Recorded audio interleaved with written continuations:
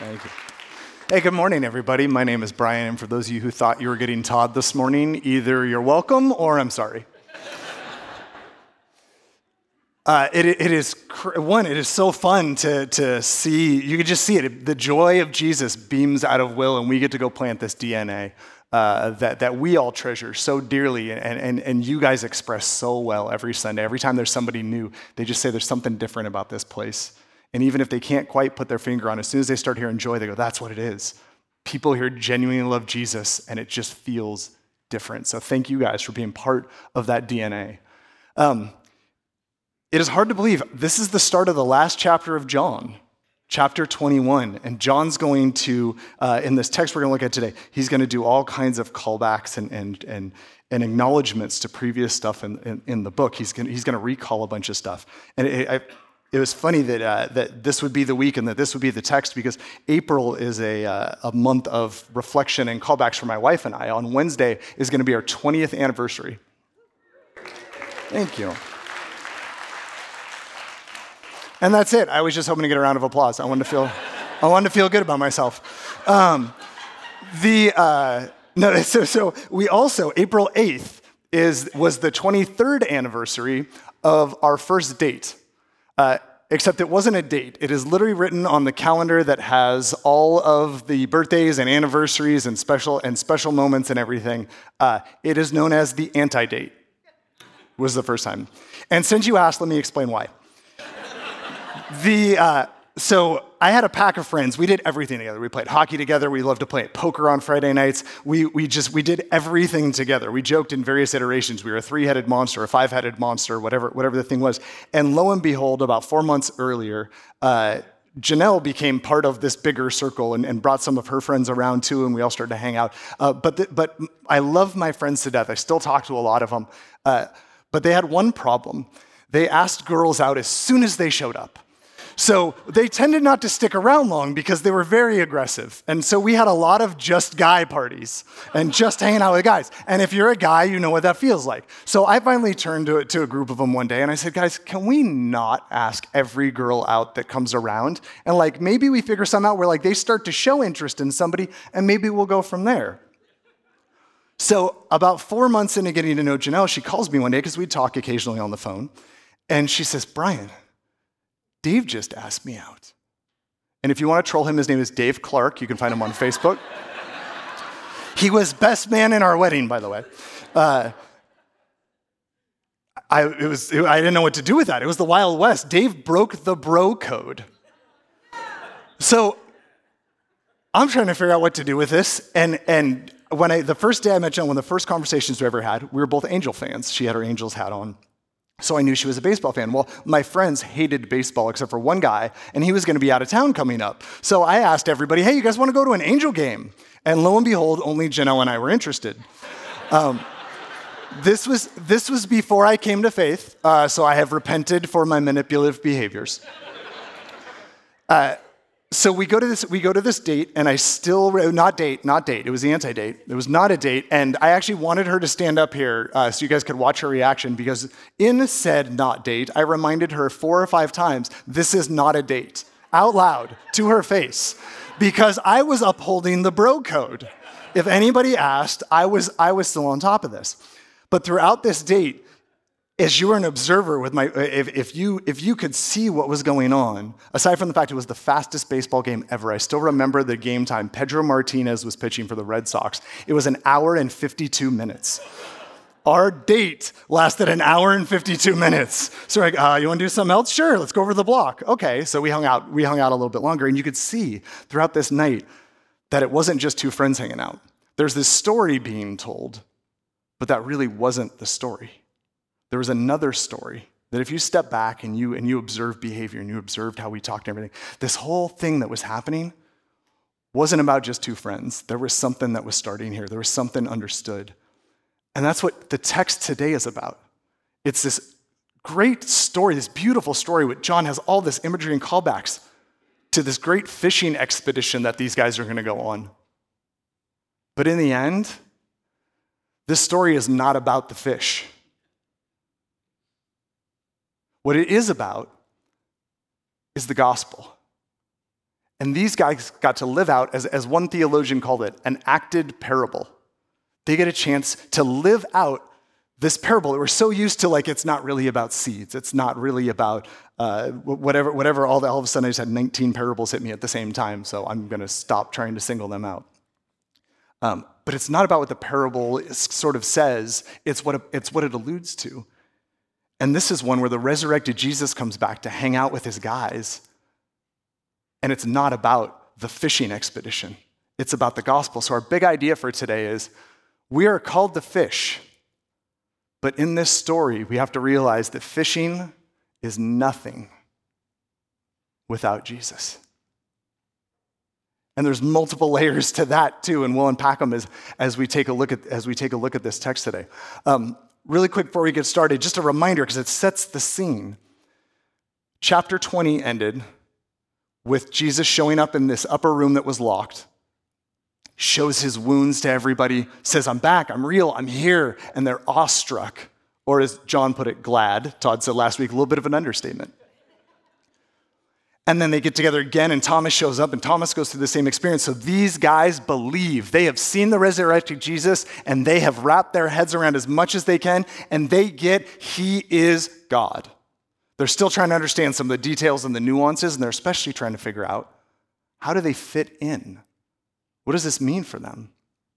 But we start this story with these guys as believers.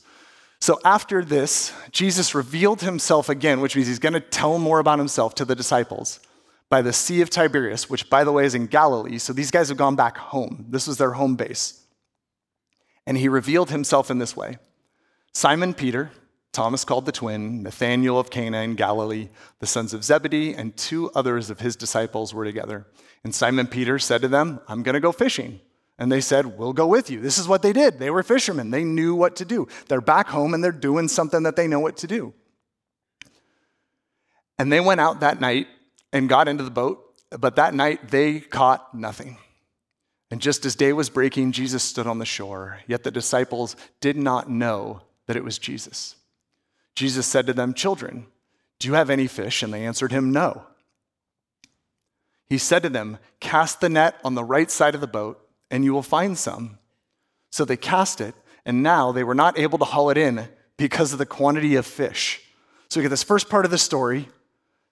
They're doing what they've done forever, and suddenly they're getting no results, and the resurrected Jesus, who told them things are going to change, shows up, and all of a sudden the fishing experience is different. And you got to believe they're starting to go, wait a minute, something's different. And you're going to see in the story too, you got fishing, you got relationships, you got fishing, and you got relationships. So now into the relationship part. Verse 7, that disciple whom Jesus loved, therefore said to Peter, it is the Lord. This is John. This is how he talks about himself. He is ecstatic. He's figured out it's Jesus. That's the dude on shore that just called to us. And when Simon Peter heard it, that it was the Lord, he put on his outer garment, for he was stripped for work, and threw himself into the sea. Peter's sitting there. Apparently you would fish in a loincloth. And Peter's like, this is not decent to show up to talk to God, the creator of all things.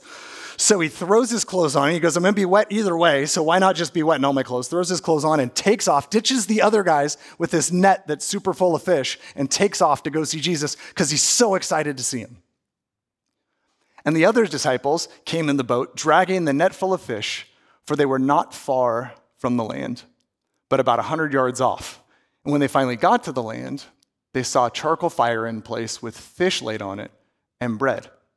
Fish and bread. That feels familiar. Jesus said to them, bring some of the fish that you have just caught. So Simon Peter went aboard and hauled the net ashore, and they pull this net ashore. It's full of large fish, and they figure out it's 153 of them. They laid it out. And it's not the number that matters so much, but the fact that although there were so many, the net was not torn. Not only did they not get fish until this guy spoke up and told them, they got so many fish, the net should have broken. So there is clearly a miracle that's happening in this experience. And then Jesus says to them, come and have breakfast.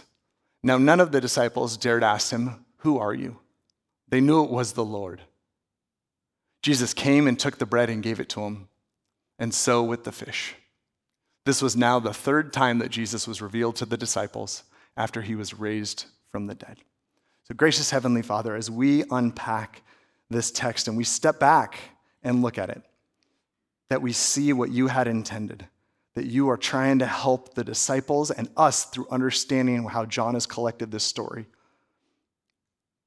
That we are called to fish, but we are called to fish something much more beautiful than being able to just simply be fed the nutrients to our body. We are called to help find others that you have called, that you want to be part of your kingdom. So help us to see this, help our spirits to be enlightened. Help us to continue to just press on toward our joy in you. Amen. So this is the biggest, if we step back, this is the biggest starting point. Believers fish. Remember I said these guys truly believe, and they're out fishing, and the game changes. If you're a believer, you fish. When we believe, we share the gospel. It's something that's built into us. It's our experience with Jesus that we can't not help do. And so today when we talk about it, we'll unpack various types and things and maybe some hurdles to that we personally feel like we're not quite equipped. But when we believe, we share the gospel. And just as a reminder, back in chapter 20, this is that first time Jesus showed up to the apostles. On the evening of that day, the first day of the week, the doors being locked where the disciples were for fear of the Jews, Jesus came and stood among them and said to them, "Peace be with you." And when he had said this, he showed them his hands and his side. And when the disciples were glad that when they saw the Lord. And Jesus says to them again, "Peace be with you. As the Father has sent me, even so I am sending you." Jesus shows up from the grave, gives them a chance to realize he is back, he is whole. This is totally different than anything they have ever experienced. And he says, now we got something to go do. We have a purpose. Let's go do this. Maybe he said other stuff. John, in capturing this, wanted to be real clear. Jesus is back and it is time to go. The kingdom is ready to launch. And because of this, we cast a wide net. We cast a wide net because all kinds of people need Jesus. We don't cast a wide net because we feel this need or this burden to capture 87 people all at once, or to be the lone person in the history of the world that brings other people to faith. We cast a wide net because there's people who don't look like us, that maybe we wouldn't imagine we'd have a connection with. There's people we've known forever that maybe we've felt like we've kind of given up the Jesus story with. Maybe we go to places, maybe we move. Todd said, I'm going to be, Johnny's going to be, Steven's going to be, these guys who very likely are going to end up in a new town. I've grown up in Southern California all my life. We're going to end up in this new place with new locations and new habits and new culture,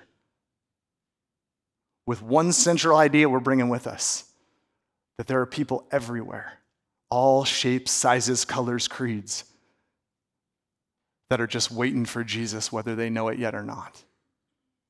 So we cast a wide net looking for anybody that we could come across.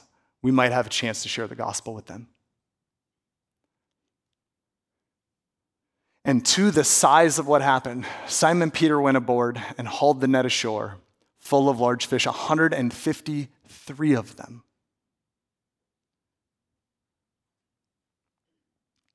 We're ready for anything. We're ready for the quantity, we're ready for the size, we're ready for the type, we're ready for the relationships, we're ready for the mess, we're ready for the joy. We are ready for anything that comes when God says, there's your person. Go, I've got this. I'm going to put my spirit into you, and you're going to go do this. We're ready for the number of people. Maybe you never saw yourself as a small group leader, and he's going to have you lead a group of people. Maybe it is the relative that you always wanted to talk to and they just keep turning down Jesus, but he says now's the time they're finally open. Something's happened in their life. I'm in charge and they are ready, and now's the time. But make no mistake, we fish and we are ready for whatever that catch will look like, because God is equipping us. Now, we can't talk about fishing without kind of talking a little bit about what does fishing actually look like. There's all kinds of different shapes and sizes of that too. And God can use anyone in any way at any time to help bring someone either to the gospel or to plant the seed that will eventually change their lives. And there's all kinds of different things. Now, I didn't grow up in the church, so I don't have the experience of what a lot of folks who did in the Protestant church. I grew up Catholic, and I will tell you, here's the summary of my Catholic experience in sharing the gospel. That was it. That right there, I just gave you the summary of what I was. It was personal, and I got a vocabulary, and it was quiet, but I was never once encouraged to go share Jesus with anybody.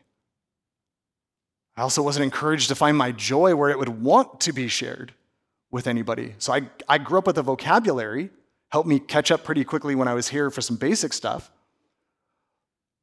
but I had missed out on the joy part.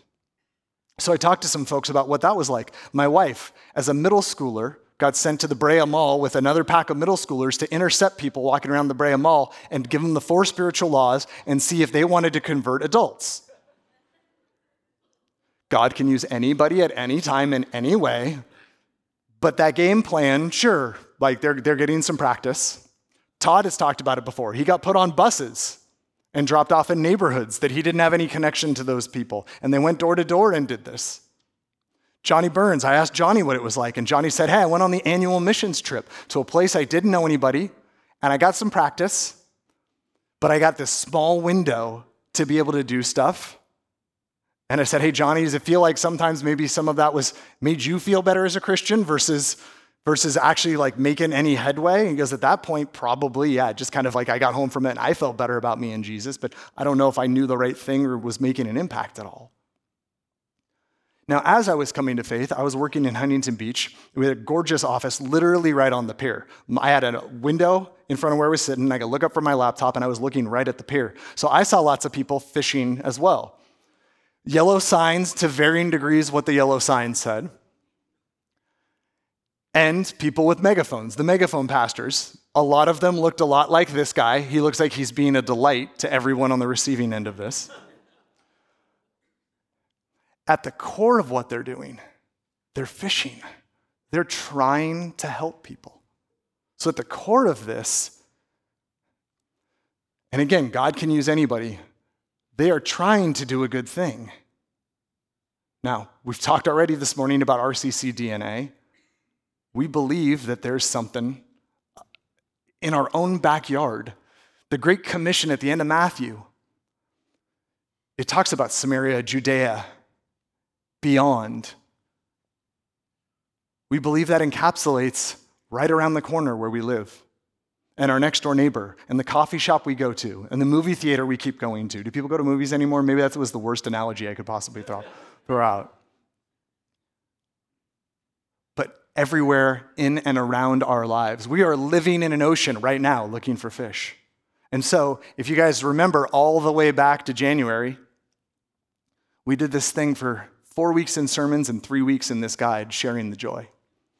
And the hope was to help take this and encourage folks to what we believe is a healthy way to fish. And so just as a refresher, this is how we believe RCC, through the Bible, is being called to go fish. We have a story and we have a relationship with Jesus. You may not think your story is something, but God, the creator of the universe, has done work in your life. And you have realized that it has changed you in some way, which means your story is good enough to share with other people. The disciples didn't fully get this when Jesus tells them, I'm sending you. They're still wrapping their head around the details. But their connection to Jesus is enough.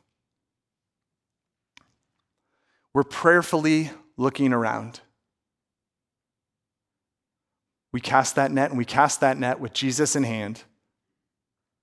And we're trying to understand, where is that person? God, as I'm headed out today, who would you help me see needs you? Where's that conversation? Open up that space for me. And we meet people where they are. When those conversations start, we don't have a template. We don't have an immediate jump in. We don't make awful hard turns like, how you doing today? Oh, I broke my ankle. Hey, you know who else had broken ankles? Jesus, when he was on the cross. We don't do that. That wasn't planned, by the way. I apologize. That one just came out. If that didn't work, I'll hear about it on tomorrow morning. I'm not even looking. Did you see that? I'm not even looking.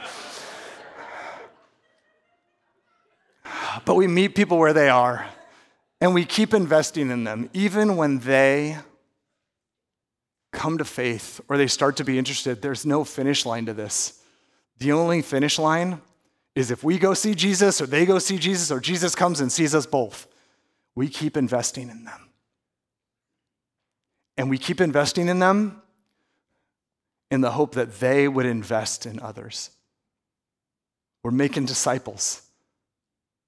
There is no greater joy and greater gift than to help see, just like we're doing with this church plant, more people are going to get invested in. Because Drew was here and this community invested in him. Drew got an understanding and continued to grow in his faith. He planted a church. He's doing the same thing for his folks. Now they're planting another church, and Will is going to do the same thing in Placerville. This is how God wants the gospel to happen. But here's the best part. Believers catch fish. When we're fishing, we catch fish because of Jesus. And John in this story brings this to life.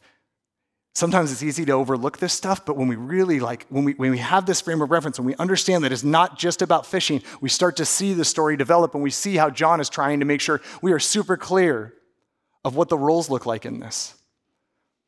The first, best, and funnest part, we get to work with Jesus to bring people to faith. You get to bring somebody on the boat with you when you're going fishing, and that person happens to be the creator of the universe, who knows everything about everyone and is literally, as we speak, holding this thing together. And he's our buddy on the boat. A lot of other attempts at understanding the universe or other things of faith have gods that are distant, have gods that are vengeful, don't have gods at all to turn to. We have the one true God who wants a relationship with us, and we get to be part of this in our work. And he captures this in his text. Verse 6, he said to them, "Cast the net on the right side of the boat, and you will find some." So they cast it. And now they were not able to haul it in because of the quantity of fish. Jesus gives them direction. Go over there, it's going to work. But who does the work? Who's physically actually doing this? The disciples. Put ourselves in that space, us. We get to be involved in this. We get the joy and the opportunity to be involved in this and see what God is doing. How cool is that? And he goes straight from there. He talks about crazy Peter jumping in, swimming through the ocean, whatever, turtles and fish and other things that are sitting in the ocean with him right now. And then he gets to verse 9 and he says the same thing again. They get on land and they saw a charcoal fire in place with fish laid out on it and bread. Jesus has a spread ready to go for him. Doesn't sound like he's lacking anything. But he tells them in verse 10, Jesus said to them, "Bring some fish that you have just caught." Your effort, bring that effort to the party. You get to be part of the party. How cool is that? We get to be part of this. But in being part of this, we never forget that in the end, Jesus makes it happen. Now, this whole story, reading the cast your net on, or they're out there fishing on their own without Jesus, and then Jesus shows up and says, try it a different way, and it works.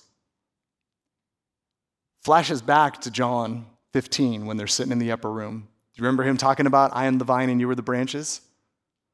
Another John beautifully set in, like you recall all these things Jesus said before he went to the cross, that he told them, you won't get this until after. He's now giving them an opportunity, an example to see exactly that. So in John 15:5, he told them, I am the vine and you are the branches. Whoever abides in me and I in him, it is he that bears much fruit or fish. For apart from me, you can do nothing. This whole fishing expedition, this lifelong thing that when we become believers that we get to do, we can't do it without him. He didn't mince words. He made it super clear. He's fully involved. And if that wasn't enough, he doubled down in 15:16 in the same discourse that he's telling these guys. He said, "You did not choose me, but I chose you and appointed you. I, the creator of the universe, tapped you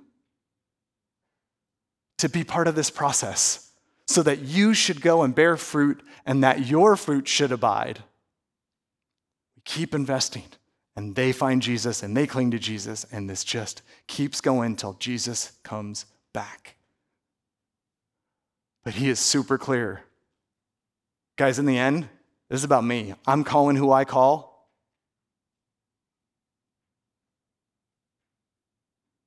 And you get to be a part of this. And so our joy in being part of this is this. We feel the freedom to share without the burden of the results. When Jesus is in charge, when Jesus knows and he's got this figured out,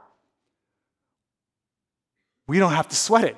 If we talk to somebody and they're not buying it, that's just Jesus going, it's not their time. Or maybe not at all. Maybe we're just planting seeds. Maybe we get the joy and the beauty and the opportunity when someone, it finally clicks and they say, yes, I accept Jesus. I want him in my heart. I want to be indwelled with the Spirit. I want this. Baptize me, make it happen. But regardless of what the result is when we're talking to people, Jesus is in charge. So we don't worry about rejection. We don't want to be offensive so that people have bad views of who we are. We want to meet them where they are. But we continue those relationships. When we ask people how they're doing and they respond, "Ugh." Or my favorite is I love walking down the street, and as creepy as I might seem, I love trying to make eye contact with somebody as they're coming. Like, are they going to look up? Are they going to look up? Are they going to look up? And they just walk by the whole time, and it's just, I just wanted to say hi. Maybe you needed someone to say hi to you. Maybe that would have sparked something. Now, I'm sure there's moments I'm in my mind, someone's doing that to me, and I don't give them the same opportunity as well. But we get the joy and the opportunity to just share in this. It's so cool. And our last part is believers spend time with Jesus and get excited about other fish. Believers spend time with Jesus. We spend time with Jesus for two reasons. One, because we never forget that Jesus caught us. I kept joking I was going to spend the rest of the sermon doing this as a visual reminder, quickly shot down by my wife.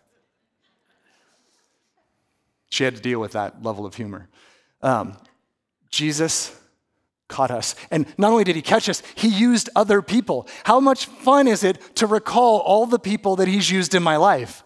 I'm grateful to Rick Boone and Keith Harrison and Mike Boblet and Todd Chapman and my staff and my wife and my in-laws and everybody who has encouraged me from before I realized this is what was happening, that Jesus was starting to work on my heart, that the Spirit was starting to do its work, that I would come to faith, to this weekend alone.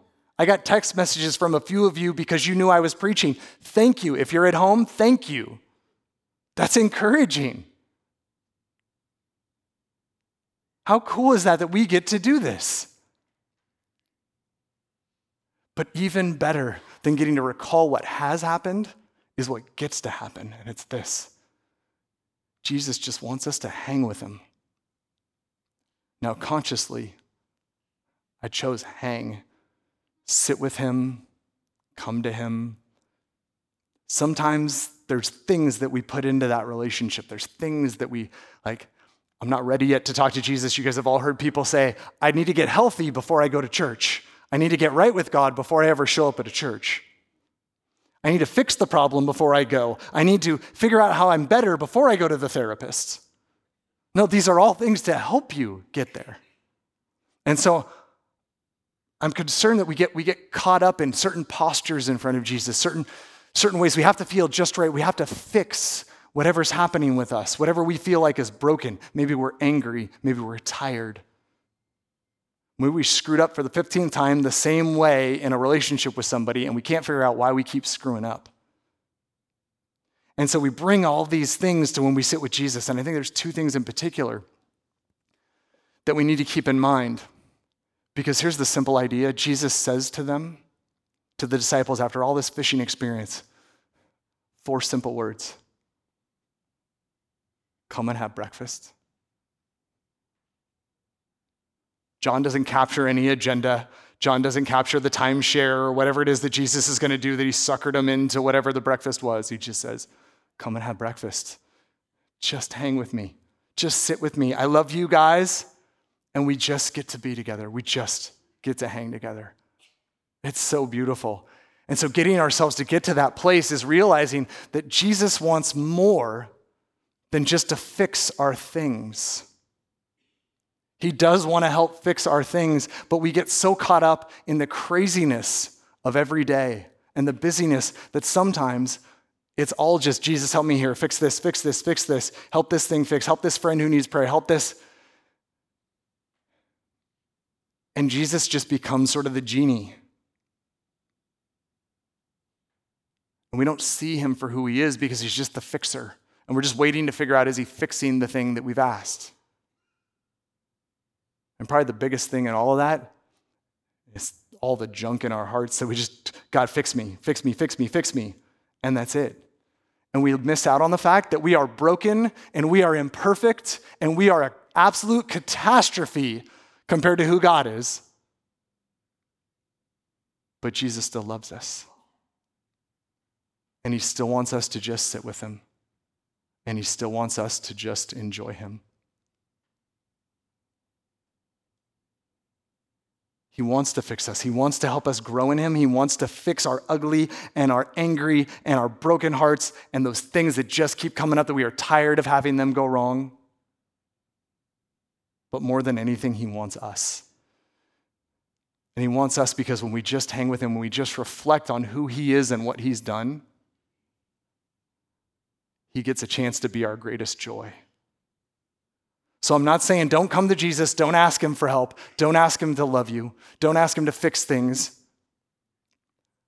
But the value of just sitting with him and reflecting on who he is an amazing thing. I actually want to do that together right now. I want us to take just 20 seconds in silence and just reflect on Jesus. So everybody close your eyes. And whatever you brought with you today, maybe you're super excited about who Jesus is, and you are on fire, and it is this long streak of being on fire. Awesome. Keep enjoying that. Maybe you came and there's something that's distracting you. Maybe you came and you don't even know Jesus yet, and you're wondering who he is and how all this fits in. But let's just take 20 seconds or so in silence and just ask Jesus to open up our hearts. And when we open up our hearts, to just see him and allow him to let us see that he loves us. And if you hear things that are distracting you, you feel guilty, you feel shame, he wants you to hear that he loves you. And he wants you to sit with the fact that he loves you.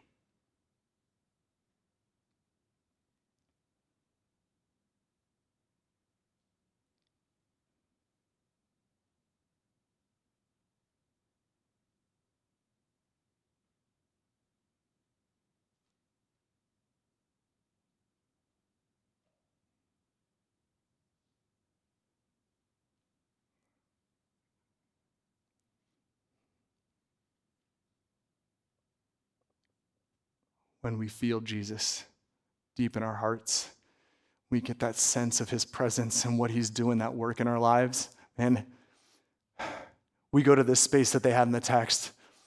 They come to have breakfast and they got all kinds of questions swirling and things they want to know. How did you get the fish? How did this figure out? How did you do the net? How does this, Jesus, what this resurrection thing looks like? How does all this work? And John captures, they have so many questions. He captured it with the simple one, who are you?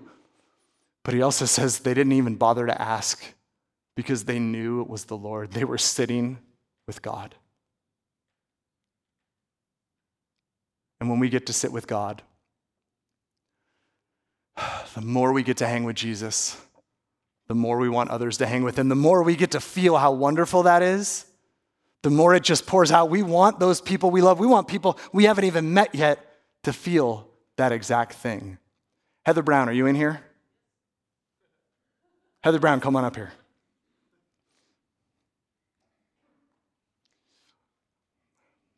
We were talking as a staff this week, and Todd has encouraged us to, oh yeah, that's right, I owe you a microphone. I owe you this microphone.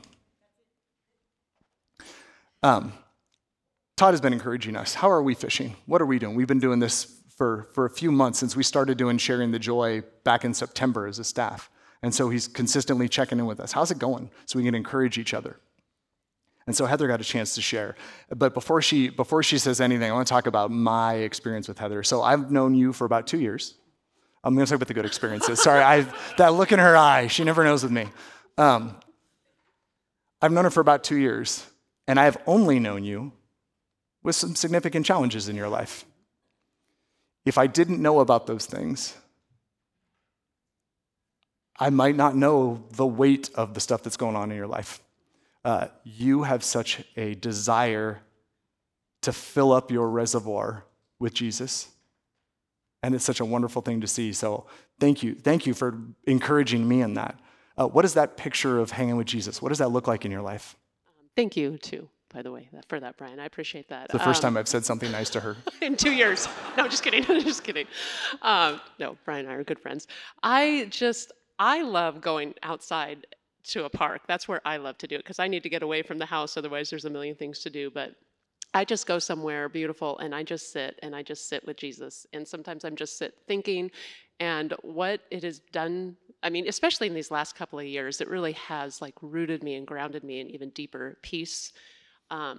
Because all the feelings and all the thoughts and all the worries and all the whatever that you could just keep going with, it's like when I'm in those moments of just sitting, it's like the Lord just washes over me with his truth. He reminds me. By the way, if anybody's new, are you willing to share? A couple years ago before I started here, my ex-husband decided to leave me and the kids. He just decided one day. It was a complete surprise, and he left and he moved away. So that's what I started here. 2 days later, I got to start at RCC, which is, I'm happy to share all kinds of details because God has been so gracious in the middle of that. But with all of that, there's a lot, obviously, that comes with that. And so spending time with Jesus has just grounded me in the fact that his hand is still on my life and on the kids. The lies that maybe, or the fears that maybe I'm tempted to believe or lean into, just being with him, it's like the truth just washes over me. He becomes louder than the enemy. I'll do my Bible study during that time. I'll just read scripture or I'll just pray. And it's in those moments that I just feel like, okay, I don't have to feel that. I get to feel this because of who Jesus is. And it's life-changing. It's been life-changing for me. I would like to say I was that consistent with the Lord prior, but hit or miss. But since that, I mean, if I miss a day, it's rare. And sometimes it's 15 minutes, sometimes it's an hour and a half, but I always try to just slow down. And it's palpable around you. I mean, even you have every excuse for most people to just ball up into the corner and just not want to even think about sharing. But you are so full of Jesus, you can't help but share. What is this overflow of Jesus been looking like recently? I think it's the peace. And as I think about even the culture right now and just what's going on in the culture, and I feel like it's such a lack of peace. People are just hurting and they're so angry and there's so many things. They're so lost.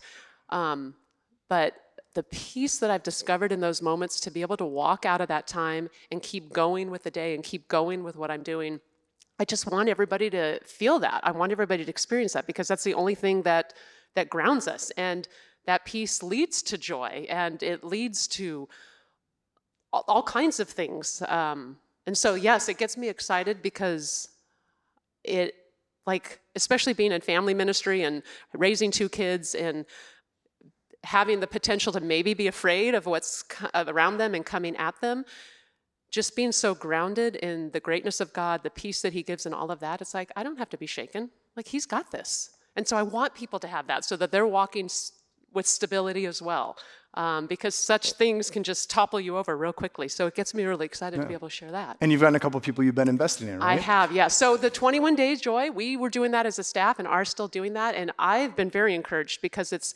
caused me to be very intentional. And so one of the things, too, that I loved about what you shared about we get to share without the burden of the result. One of the things that it encourages you to do is, okay, who are the people in your lives in all these areas, right? You have different days where you do that. And then there's one day where you're supposed to pray over, okay, who does the Lord bring to your mind? And when you're sitting with Jesus and letting him do that, he brings people to your mind for whatever reason. You may get to see the fruit of that. You may just be a seed in that, but you don't. That gives even more peace because I don't have to feel the burden of the results. So he brought people to my mind. I'm like, okay. And so it encouraged me to be very intentional. I would pray for them regularly. I'm a busy mom, single mom, and so that I was very intentional about who I was now spending my time with because the Lord put that on my heart. And I got the joy of having one of my ones, although I have a couple, but one of the ones. She doesn't follow rules to start. So when we said pick a one, she picked 3. I have 3. I follow some rules. That makes sense. So one of my ones, I had the joy. She has come back to the Lord, and it's been so fun to be one of the people in that journey. And honestly, it's so interesting.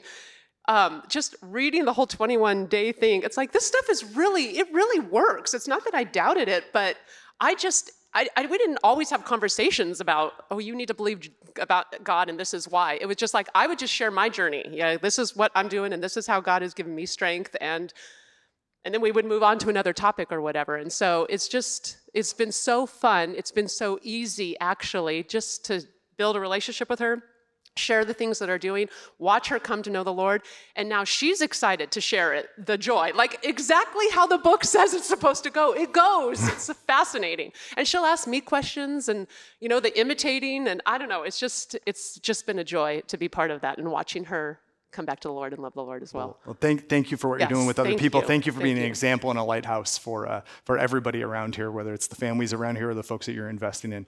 It is so appreciated and wonderful to see. Thank you, Brian. Angie?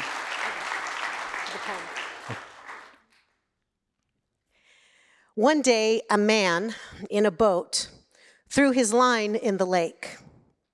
Bait on the hook, sun in the sky, he laid back, pole in hand, rest and wait. Then just before napping, he felt a good tug. Woke him up from his resting, gulped coffee from mug. Rubbed his eyes before turning the handle of reel. Saw the struggle in the lake as the fish took the deal. It knew it was caught, then it fought hard for life. The man was an expert, fished day and night. But then something happened, a rare sight to see, as the fisherman pulled in his dinner for free. He saw not just one fish, but 2 on the hook. 2 fish had jumped on the line. Second look, it was true. There they were, 2, one in front, one by tail. But they both were reeled in, both caught without fail.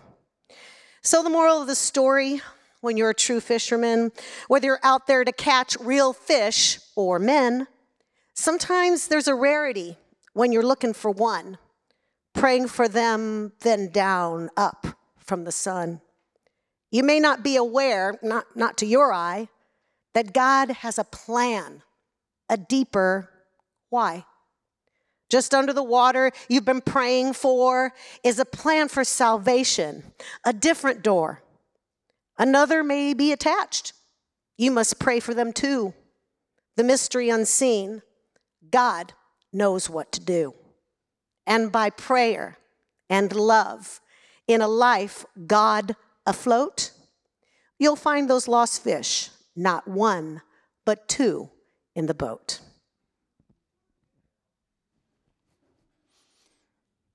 We are so stinking lucky to be part of this, that God has tapped each of us. He caught us first, and he's helping to catch others. He's catching others. He's letting us help to catch others. Let me get my theology correct. I just talked about it. Hey, let's pray over what God is doing in this community. Hey, gracious Heavenly Father, there are people all over that are on our hearts. And sometimes we might feel like it's hopeless. Sometimes we might be super excited. We're in the thick of it. But reminding us to be with you, to sit with you, to fill our reservoir with you, so that it leaks out and people see us as joyful and different, because ultimately, no matter what else, it's about our relationship with you. Thank you for the work you're doing locally in our community. Help us to continue to unabashedly pursue others and to do it simply for your glory. In your name we pray. Amen.